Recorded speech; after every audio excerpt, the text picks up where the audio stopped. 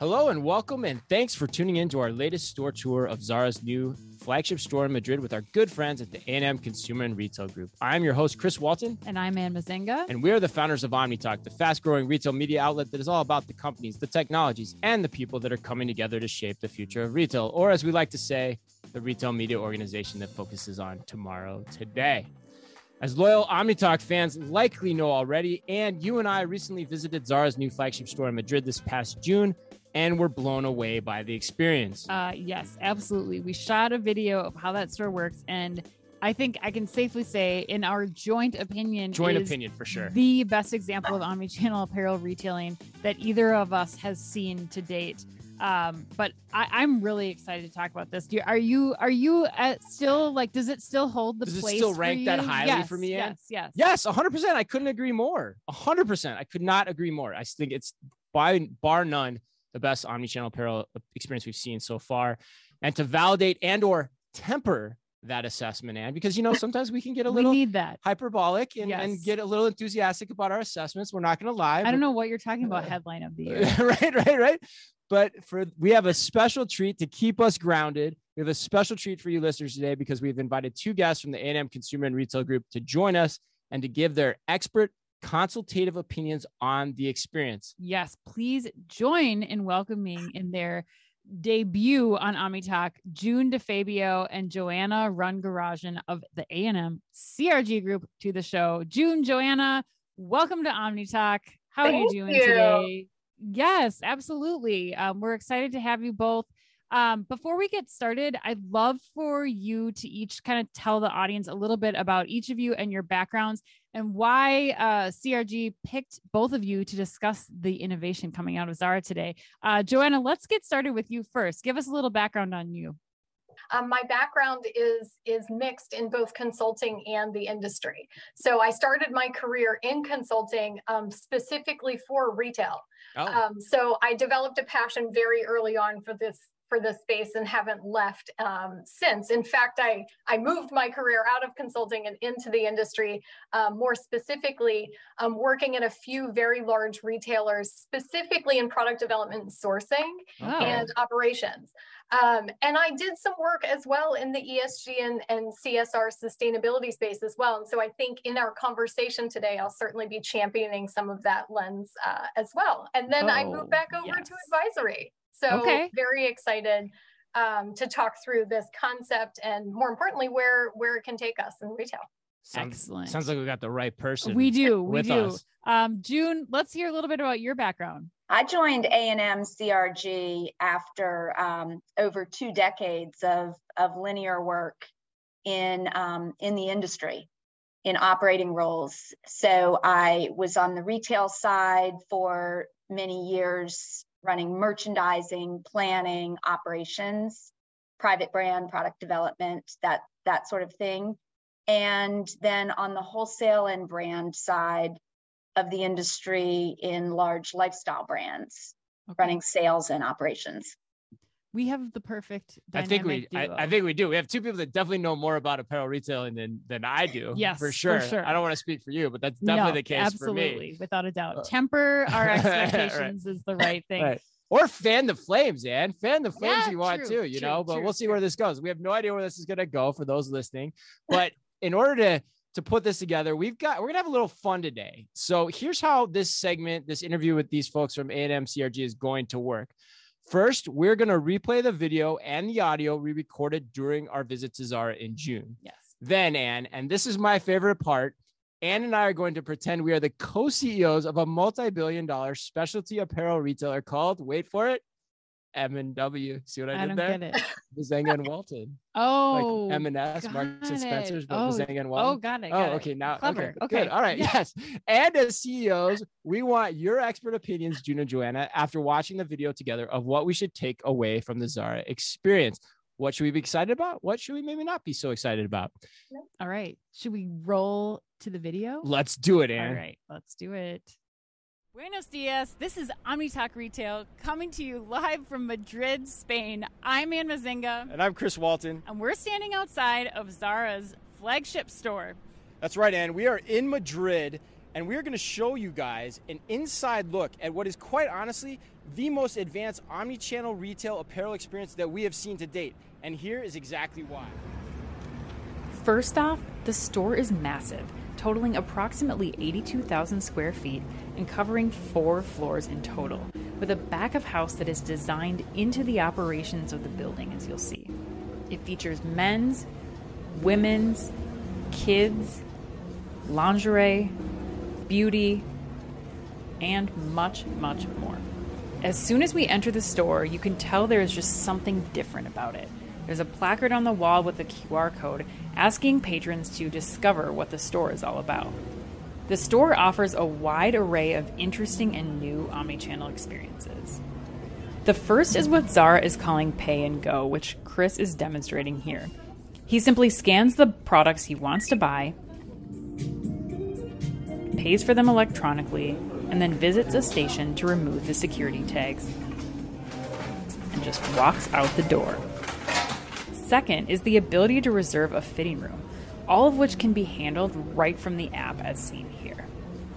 Once customers arrive at the fitting room, their room is waiting for them, and if they didn't pre-reserve a room, they're able to hold all of their products up to a screen, and an RFID sensor will determine how many products the customer has to try on and assigns the next available fitting room.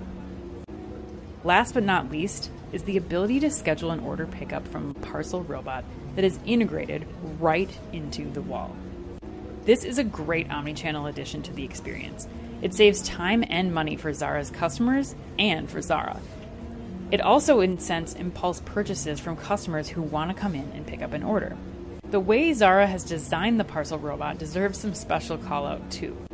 The robot was custom designed for Zara by Cleveron. It has one center console from which all parcels go in and out. It stores items on trays as opposed to lockers and sets aside just as much space as needed for a specific parcel, which allows Zara to optimize storage space within the robot and fit as many parcels inside it as possible. There's even a sustainability angle. A parcel slot next to the robot encourages customers to take packages out of the boxes and bags they were received in and recycle them. All of which has the added benefit of the customer likely returning anything they're unhappy with right then and there, as opposed to taking the entire parcel home and then shipping it back at a later date. Okay, Chris, I have to see what you thought of it because I was blown away. I thought it was fantastic. Like, the things that I loved most about it, Ann, I love the pay and go feature. That was so simple and easy to use. And then I also love the parcel robot. That thing was slick. And the best thing I can say about both those things together is it gave me the same great Zara experience that I've come to know and love, but it gave it to me on my schedule. It was super convenient. And the best way I can sum that up is I never have to wait in the dreaded apparel cash wrap line ever again. Oh my gosh, I completely agree. That parcel robot was a dream. And I couldn't believe how many people were using it. We could barely get a shot of the video, yeah. We could barely get a shot. People young, old. I have to say, Chris, this Zara store absolutely lived up to the hype, including my favorite part, the fitting room. Oh, right. No trying things on in a mirror in the middle of the store, and you just booked it right in the app. I got up there before I even got up to the room. My room was ready for me, and I was able to try things on and get right out of there. That was pretty slick, pretty slick. Well said, my friend, well said. And for all you out there, this has been OmniTalk Retail, providing you yet again another glimpse into where the future of retail is headed. All right, and watching that back with Joanna and June, I mean, gosh, we were fanboying and fangirling that thing pretty hard. Yes. Like, it's pretty funny. Yes. I mean, it did help that we got to go to Madrid to see that live. Like, being in the real environment also like encouraged that experience for us to be so much better. Even though it was like 100 degrees that day too. It was so hot. Yeah. It didn't temper my opinion of it whatsoever. No, not at all. Well, right off the bat, the first thing that caught our eye was Zara's pay and go experience. So June, I want to go to you first. What's your take on this? If you're advising M&W retail CEOs here, what are you telling us about the scan and go? Well, I just think it's brilliant. Okay. You do? All right. Any kind of innovation that can take friction out of the consumer experience is highly advisable. And the fact that as consumers, we've become habitualized to pay and go with high frequency visits to, you know, grocery store, the drug sector, even the home improvement sector. I think most consumers in a store environment feel very comfortable with it. And it is way beyond time for this sort of innovation to come to apparel retailing. Take away that entire, I love, you said it perfectly, Chris, the dreaded apparel cash wrap line. Yes. Absolutely make it easy. June, I'm curious, like from an operational standpoint and with your background, like what are some things that you would advise us to consider that you think other retailers listening should consider, you know, as they roll this out, knowing that their customers are craving it and are having those experiences in other retail stores? I think the difference here is scanning the QR code and actually going into the Zara app in order to do your scan and go transaction. And so that is going to have some ramp up as people start to get comfortable with it.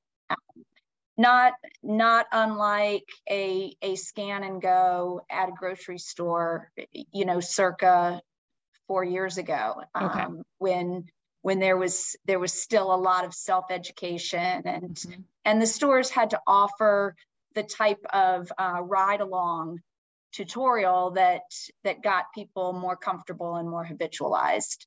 But the added benefit of that is that then your customer has your app. Yes. Right.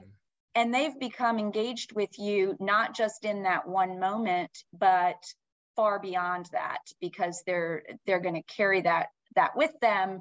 And they're not frequenting an apparel fashion retail store the same way as they would in the drugstore sector or the grocery store sector. So this is a way for them to take that experience, you know, on the road. Yeah, June, you know, that's interesting. The analogy with the self-checkout machine at the grocery store, I think is really interesting, because one of the questions that we have, you know, in visiting the store and have for you now that you've said that too, is, you know, it basically requires and the way they've designed it, it requires a new piece of hardware that you have to acclimate the customer to. Would either of you be concerned with that as an apparel operator, to have to put that in your store? Like, how should retailers be thinking about that type of deployment in terms of what you saw here?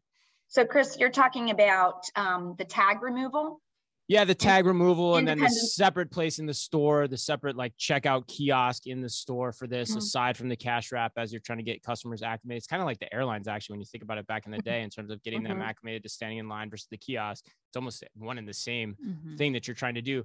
How would you think about that? Because, you know, from a capital standpoint, that's going to require money to go in and renovate the stores and put this type of technology in. How would you advise people to think about that? Well, I think there's a conversion aspect to that, right? You see plenty of apparel retailers who have taken away the big bar already, and a lot of that cash wrap, even though it's serviced by an associate today, is pretty freestanding, right? And you know, most grocery and drug and even the home improvement sector have just converted what that existing equipment is and made it self-service friendly. Make it a multi-use cash wrapper point of sale. Yeah. Yeah. Joanna, I'm curious too, like from your perspective too, especially given your background on sourcing, like the tagging part, you know, is a potential point of friction that I think or the detagging part is a potential point of friction that we have to think about. I'm curious if you watching it, you saw anything else that you could take away in terms of maybe how to do it differently, or, you know, also how should retailers be thinking about the theft side of this too? Because that's always what comes up with these scan and go solutions. How would you advise retailers on that side of things? Joanna, maybe why don't you take this one? Yeah, absolutely. I think a couple of things. The first of all, in terms of implementation, since you brought that up a second ago, how can we kind of convert the retail experience? And I think there are different ways to do that. I think, June, what you were describing is absolutely right, in sort of repurposing or designating an area of an existing cash wrap. It already has tag removal capability. You kind of have a designated lane. But prior to that, even as you're trying to potentially create some type of retrofit minorly in a store, you can start to acclimate the consumer using already some of the handheld technology that we see in stores today, right? Where a store associate may be able to help me purchase online and ship something that they don't have my size. They can do the pay and go for me, right? As I start to get used to how to do it. So from an acclimation of a customer and how to roll it out, I think there's a way to sort of get people involved and educated just through osmosis. And then the empowerment comes afterwards. Now, more specifically on your question around shrink and theft and how to think about that, I do think self removal of security tags is a challenge retailers need to watch out for the consumer. Having been a store associate long ago, removing that tag is very delicate, right? So I think what retailers have to think about is where's the placement of that security tag so that the damage risk to the item itself is minimal.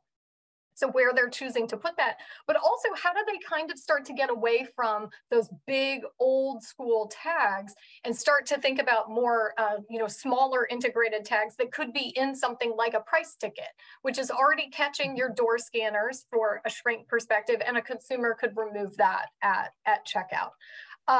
So I hope that answers your question, Chris, in terms of things they could contemplate. But I think it's funny when you mentioned theft, I thought immediately of my first experience in an Amazon Go. How I felt like, and there were so many stories about feeling like that. And so I also think coupling the concept of pay and go with what we saw at the fitting room, and we can talk about this a little later with RFID, I think can also help bridge some of that together. That was going to be exactly what I was going to ask you next, is like the key point of this too, that can't be left out of the conversation, is RFID is very deployed within this operation. Right. Absolutely. And so there's angles to that from a theft prevention perspective that could be at play here. It's hard for us to tell in terms of how we shot the video and what we're able to see from the store. But let's go there next, because the use of RFID is quite palpable, particularly in the fitting rooms. And love them or hate them, fitting rooms seem to be a fact of life at this point. There are many things Zara is doing there, from using RFID to track the number of garments you're bringing with you, you're taking in and out of the fitting room, which I think is probably pretty valuable data. And then I know the part, Anne, you love, mobile online fitting room reservations. So like lots to unpack there, literally. So Joanna, how do you sort through those options? Like, what did you like? What did you not like? What should M&W take away from your experience? M&W. Well, as you're starting your retail journey, I think what you take away is the opportunity for real integrated shopping. I loved it watching that and seeing how, as you approach the fitting room and the number of RFID scanners that must be deployed throughout that store, right? They know, not just when I pass that fitting room, how many items, but they know which ones I have. So the concept of bringing that into the app on my phone, where I can start to get some of the service, high touch concierge service, that gets me really excited in terms of where this can go. Could it make a recommendation of pairs well with? May I suggest styling recommendations, allowing for additional item pickups, but also when I'm in the fitting room, if I needed to do a size swap or a color swap, the concept of requesting that through that technology is where I really got excited. And I got a little less excited over the reservation of the fitting room itself. But it's cool. That was less compelling for me than some of the other elements of where that technology could go. Well, and I think that's a good thing to point out too, Joanna. Like, the reason that this was compelling to me is that as an avid Zara shopper, you are an avid Zara shopper, waiting in line, which you're typically like, I think that's the part of it that makes sense. And again, to the point of consulting more broadly to retailers across the board for this type of thing, like that, if you don't have a problem with, fitting room lines as it stands right now, like not as much of an issue or a value to your consumer, but from a Zara perspective, H&M, like these fast fashion, in like all these places that you need to try things on because for various reasons, the return policies are not great, or one thing or another, or there's a line to return something. Like, I think that's where the real power comes in from the booking, the pre-booking of the fitting room, knowing you don't have to wait there. And I think you're absolutely right in terms of there's a model, there's a place for that for sure. I think when I think more broadly about retail application, that particular piece may be less so, but I still have the opportunity to engage in what I'm trying on, how I can pair that, what else I can do with the technology that surrounds the ability to reserve. And then most importantly, connect that to my pay and go. Like kind of moves back to this idea of a more seamless experience that we can kind of see on the horizon. Well, I got to think too, just knowing what's going into the fitting room and not getting purchased is probably a good leading indicator of what you need to take to markdown more quickly than you probably otherwise would know it, right? Am I thinking about that the right way? 1,000%. And June, I'm sure you're ready to, you want to talk through that. June, but I can just say, yes, absolutely. The idea of having that sooner than you're reading your daily sales, even, right? That's the first indicator. But by all means, June, share. Exactly. There's been such a ramp up on spending in the store management technology sector, specifically this year, and I think it's because people are back out there again, and there's just such a demand to enable your frontline workers with more technology assistance, and a big piece of that is AI and machine learning that can come from what is your customer really interacting with and how are they making decisions. And I love the idea that Joanna has about being in the fitting room with 3 or 4 items, and the system knows what you've got.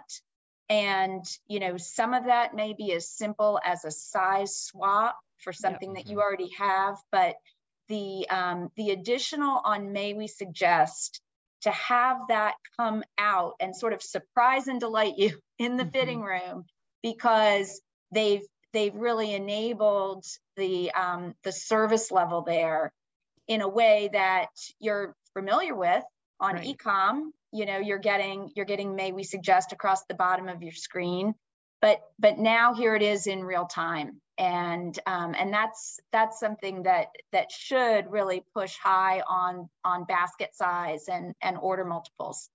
Well, yeah, that last point was going to be what I was going to add too. Is like it's got to be a marketer's return on ad spend dream too, because you've got this. Let's not forget the scan and go, pay and go is a portion of this, which you guys said gets you into the mobile app. Now I know what's going into the fitting room and coming out or not coming out. And then I can retarget my ads with much better efficiency in theory, using the best and latest, greatest tactics around data. That makes a ton of sense ultimately at the end of the day. Well, it provides an amount of, advice and counsel for your physical labor sitting at the fitting room. All of a sudden becomes a brilliant stylist, right? Well, most importantly, June, they also know what they have in the store to sell you. I mean, I think that's a key component. Like your stylist is only as good as, what they can bring to the room, or to Joanna's earlier point, what they can pull up on their own devices and say, I don't have it, but I'll order it for you right now. I mean, without the visibility to what you have on the floor or in your warehouses, like none of this is possible. Makes the fitting room experience that much better. Right. Yeah. Joanna, what were we going to say? For sure. I was just going back, Chris, to your point about, wouldn't we love to see what people are interacting with and putting down? And I think about how, pulling that forward into your process before you're dealing with a customer reason for return, right? When you're seeing, how many items, and again, it doesn't even have to make it to the fitting room. I think that piece may tell us about fit consistency, some other elements of data that are huge as we think about our specs for the actual product fit itself. But even more importantly, if I'm walking through my store experience and I've already engaged an item, and then that item doesn't make it out with me, there's, that is a data point, regardless of whether I tried it on. Something about it changed my mind. I can only envision where this continues to go, where it does ask me, why was that? What was it? Just like in a return, was it the price? Was it the color? Was it the hand feel of the fabric? Right. And so trying as much as possible to collect that information to both give me a personalized shopping experience, but to also, to your markdown point, start to inform much quicker what inventory is just not productive for me, and how do I quickly move past that and amplify the inventory that is. Yeah, you're right. And some sample size of the population is going to help you with that information qualitatively, exactly. most likely, or you can incent them to not. do it right as well. Absolutely. Well, I want to go to one last point that I really loved about this, especially because we were able to do this not only in the US before we got to Spain, but also in Spain in a matter of minutes, was the automated online order pickup. There were so many people using this of all ages, all demographics, were using the parcel robot in store to pick up their packages. Joanna, we absolutely love this idea. We want to be smart though about how we think about it and the right use case for this. What considerations should we as M&W or the retailers listening be considering when we're just making a decision about how to facilitate that online order pickup so seamlessly? So I think your word seamless is right. It did make a seamless experience, but why was that? You know, the robot itself was compelling. And I do believe, back to our point earlier about there's a time and a place for some of this functionality. I think in retailers who have very predictable inventory and inventory size, you know, I think more about beauty or cosmetics, for example, that may be a bit more applicable when I transfer that to something that has large, bulky puffer winter jackets mixed with very slim trousers or tank tops, right? So the size of the tray or the locker, which I know this system uses trays, but I think that it's more applicable for retailers that have inventory that is more specific, you know, size, more standardized product sets, standardized products. Yeah. And but what I did love about it was that the pickup was seamless. It was ready for me when I expected. I think BOPIS has hit some bumps where it's not quite ready when I expected it to be there and I couldn't get it. And so I think that's what made that experience actually, you know, more positive for the consumer. But lastly, as I looked at it, I really thought about it from a financial perspective in terms of the implementation of a system like that, and what is the labor that's actually behind it? Because while the robot was delivering the final parcel, the pick, the pack, and the distribution of that parcel to the tray was being done by store labor. So really, where is my trade-off here in order to get the return on my investment for that? Right. And what is like from the consumer standpoint, it's amazing. You're again, like back to the crux of an big issue with Zara, it being the lines being a problem. Exactly. You know, like you're eliminating that friction point for the consumer, but I think it's important to think about the operations behind the scenes too. Like you're talking about, Joanna, of what is the trade-off. You also said there was a long line at it. Yeah, you had a hard time getting a shot of it, right? So there's still a queue. Yeah, there still was a queue. It was small though, because it was quick. Like the video happened that fast. For us, it was more just like shooting a video where people wanted to give us the time to shoot it, you know, but overall it was pretty quick. I have something to pick up. Yes, right. Yeah. Right. But Anne's point's right. Like it definitely eliminates the line of having to stand, but also from Zara's point of view, it eliminates them having to staff the order pickup station with one or more people. And in a high volume location, you could actually see how a specialty retailer would have to staff, you know, multiple people in that location as well. It does require, you know, a store associate to leave the floor to go retrieve that, right? And so you do have a store labor save in that respect, but you're still having to pull the order and still assemble it. So you still have that.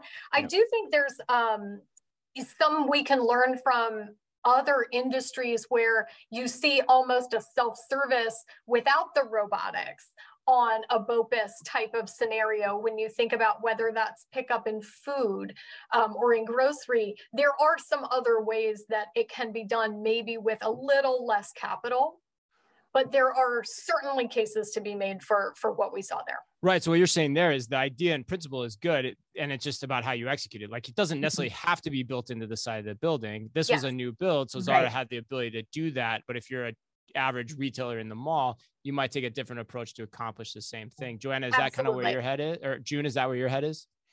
You know, we are big fans of robotics, and using robotic innovation obviously has been something that we've implemented inside distribution centers and pick pack, whether that's individual e-com orders or large wholesale containers, and had extraordinary success with that because the labor efficiency is amazing, and the capital expenditure pays for itself very quickly.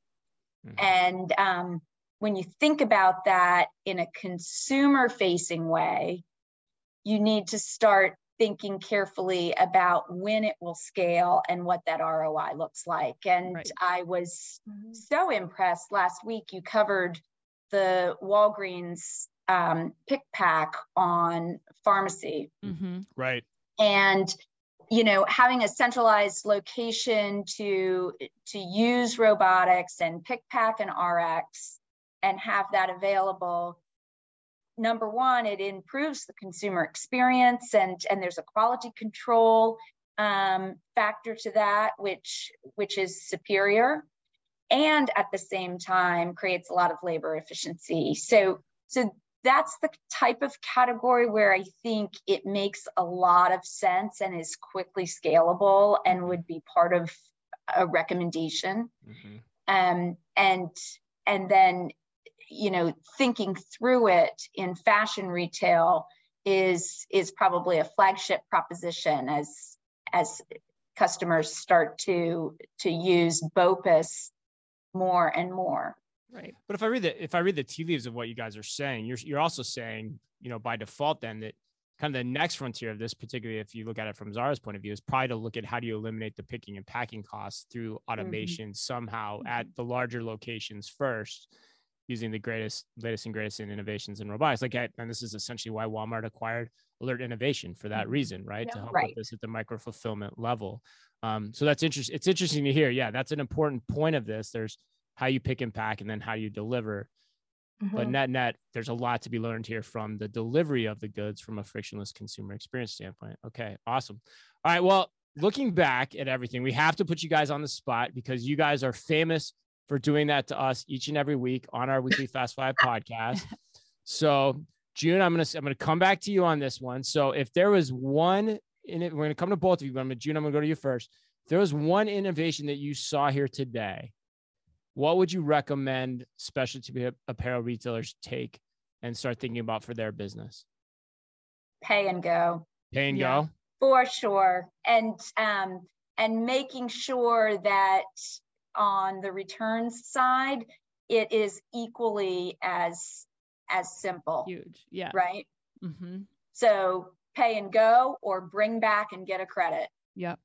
Yeah. Right. Which is what you said you wanted to see more of, right, Anne? Yeah. In the store. That was kind of your big, like, I wish this was better if this happened. Yes. Right? Or yeah. I thought this could be better if this happened. Yep. Right? Absolutely. Yeah. Making that returns process more seamless.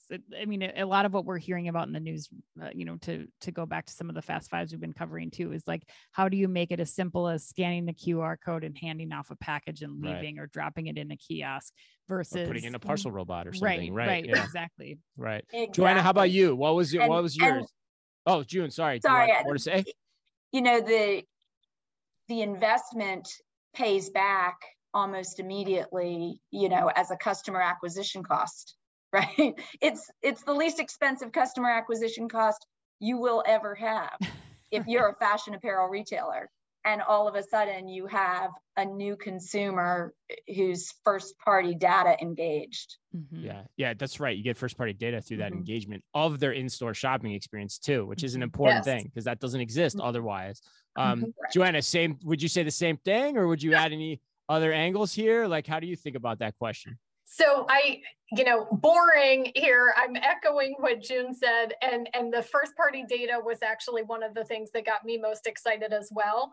But to kind of build and in the spirit of adding another angle, I do think the investment in whether it's RFID or QR code technology more broadly is something that retailers really can capitalize on.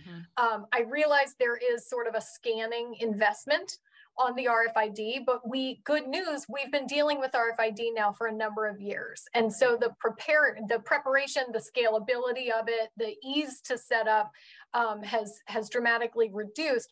But the possibilities really do open up for engaging with your customer in a different way and also telling your own story. And so, again, putting on sort of a sourcing ESG lens for a moment, being able to also talk to your consumer about the traceability of the product, the attributes behind the fabrications or the methods used to manufacture, or the social justice that was incorporated into the men and women who created the garment. You can tell a lot of those stories as well through that engagement. So I'm with June on pay and go. I'm wholeheartedly into the customer acquisition, but I think, I'll make a big case for RFID technology. Yeah. I want to ask you then too, I've got you, last question here, really. So Joanna, at this point, should any retailer be dragging their feet on RFID? I mean, or is it just a given at this point? Or does it matter depending on what type of retailer you are, what type of business you run? Help us understand that, because that's a big question that Ann and I have always had about why does this still seem like it's not taking hold as fully or as palpably as it is at, say, this Zara store? So I think it's a few reasons. I think that to answer explicitly, should people be pursuing this? I think yes. I think because the possibilities of where it can take you depends on who you are from a retailer perspective and what your objectives are, and whether you take it from a marketing or a merchandising and a promo cadence that you mentioned, Chris, before, or into more of the styling and the recommendations for your customers. I mean, I think that's up to your brand ethos and what your mission is. But I think the reason people have struggled is because, first and foremost, it came out as a technology. And I think the idea of it being, maybe more for warehouses and understanding inventory location through that lens, as opposed to the power of, and Ann, I think you said it earlier, knowing what inventory I have around me, knowing what is happening to that inventory. I think we're now starting to author the story of where this can go. But I do believe that it came out as sort of an IT thing and has now taken on. Also, the RFID tags themselves have really advanced. They used to be quite large and unwieldy and stickered almost, and now they're pretty small, pretty slick, can be sewn in. The cost of them has also come down. From a sourcing perspective, they're much less expensive per garment than they used to be. Kind of in the mid single digit cents per garment, and that includes assembly onto the product. So I think those things are helping push people over the edge, but I think we really have to challenge ourselves on where the power of it can go and how we can really harness it, because it's technology that already exists. So how do we use that and maximize, as opposed to introducing brand new and starting all over? Yeah, June, you're a former, specialty COO. What do you think on that question? What would you add to what Joanna just said? Well, when we first started rolling out RFID, and the reason that some were early adopters and some were dragging their feet, it was because, exactly as Joanna said, it was seen as an inventory play. Right. So it was sort of a single dimensional use case, and it was pretty expensive. And, the added, downside was that it was kind of clunky. But now you've got this whole host of multi-dimensional ways in which you can use the data that you collect from RFID. And so, the fact that you can tie those things into an in-store technology that actually informs your frontline worker and enables your frontline worker with more intel, like right there on the spot, that's incredibly evolved for for something that basically the functionality of the RFID tag, even though it's a lot slimmer and less expensive, it really hasn't changed in 10 years. No. Right. Yeah. Yep. We're just figuring out all the value offshoots Right. from it. Exactly. We have imagined all the new ways that you can use it. And so now it has multi-dimensional use case and is an extraordinarily productive investment. Mm-hmm. Yeah. So net, Ann, I think, and I don't want to put words in your mouths, Joanna and June, but I think you kind of agree. This is a pretty cool experience. This Zara stores, they're doing some pretty good things here, huh? Definitely. They are creating a completely unique experience for sure. And I think they're pushing the boundaries on, what brick and mortar really looks like from a store experience. And most importantly, back to our beginning conversation around sort of that frictionless experience that really welcomes me back to brick and mortar. Right. Right. Great point. Right. Yeah. So, I am so comfortable with digital and so comfortable with my phone, but I still do love a retail experience, and it's giving me a reason to go back. Yeah, I love that. Joanna, June, thank you both so much for diving into this experience with us, for giving us all your expertise, for the recommendations. I think Chris and I now at M&W, we know what the right investments are for us as an apparel retailer. If people were listening to this, they would like to have their own session with A&M CRG to go through and analyze all of the cool technologies that are out in the space right now. What's the best way for them to reach out to A&M? Joanna, you want to give us some contact info? Absolutely. You can find both June and me and our other wonderful colleagues at CRG at our website, which is Alvarez and Marcel -CRG.com. And then June and I are both findable on LinkedIn. All right. Excellent. Awesome. That was a ton of fun. Thank you guys both. Thank you both for doing that. Absolutely. Thank you guys. Yeah. Invite us to Madrid next time. Yes. We'll try. We'll try. Yes. We'll let the folks at A&M CRG know that's coming next. Love to have you guys. That'd be great. Again, thanks to June, DeFabio, and Joanna Run Garagen for sitting down with us today. And as always, to everyone listening out there, on behalf of everyone at OmniTalk, be careful out there.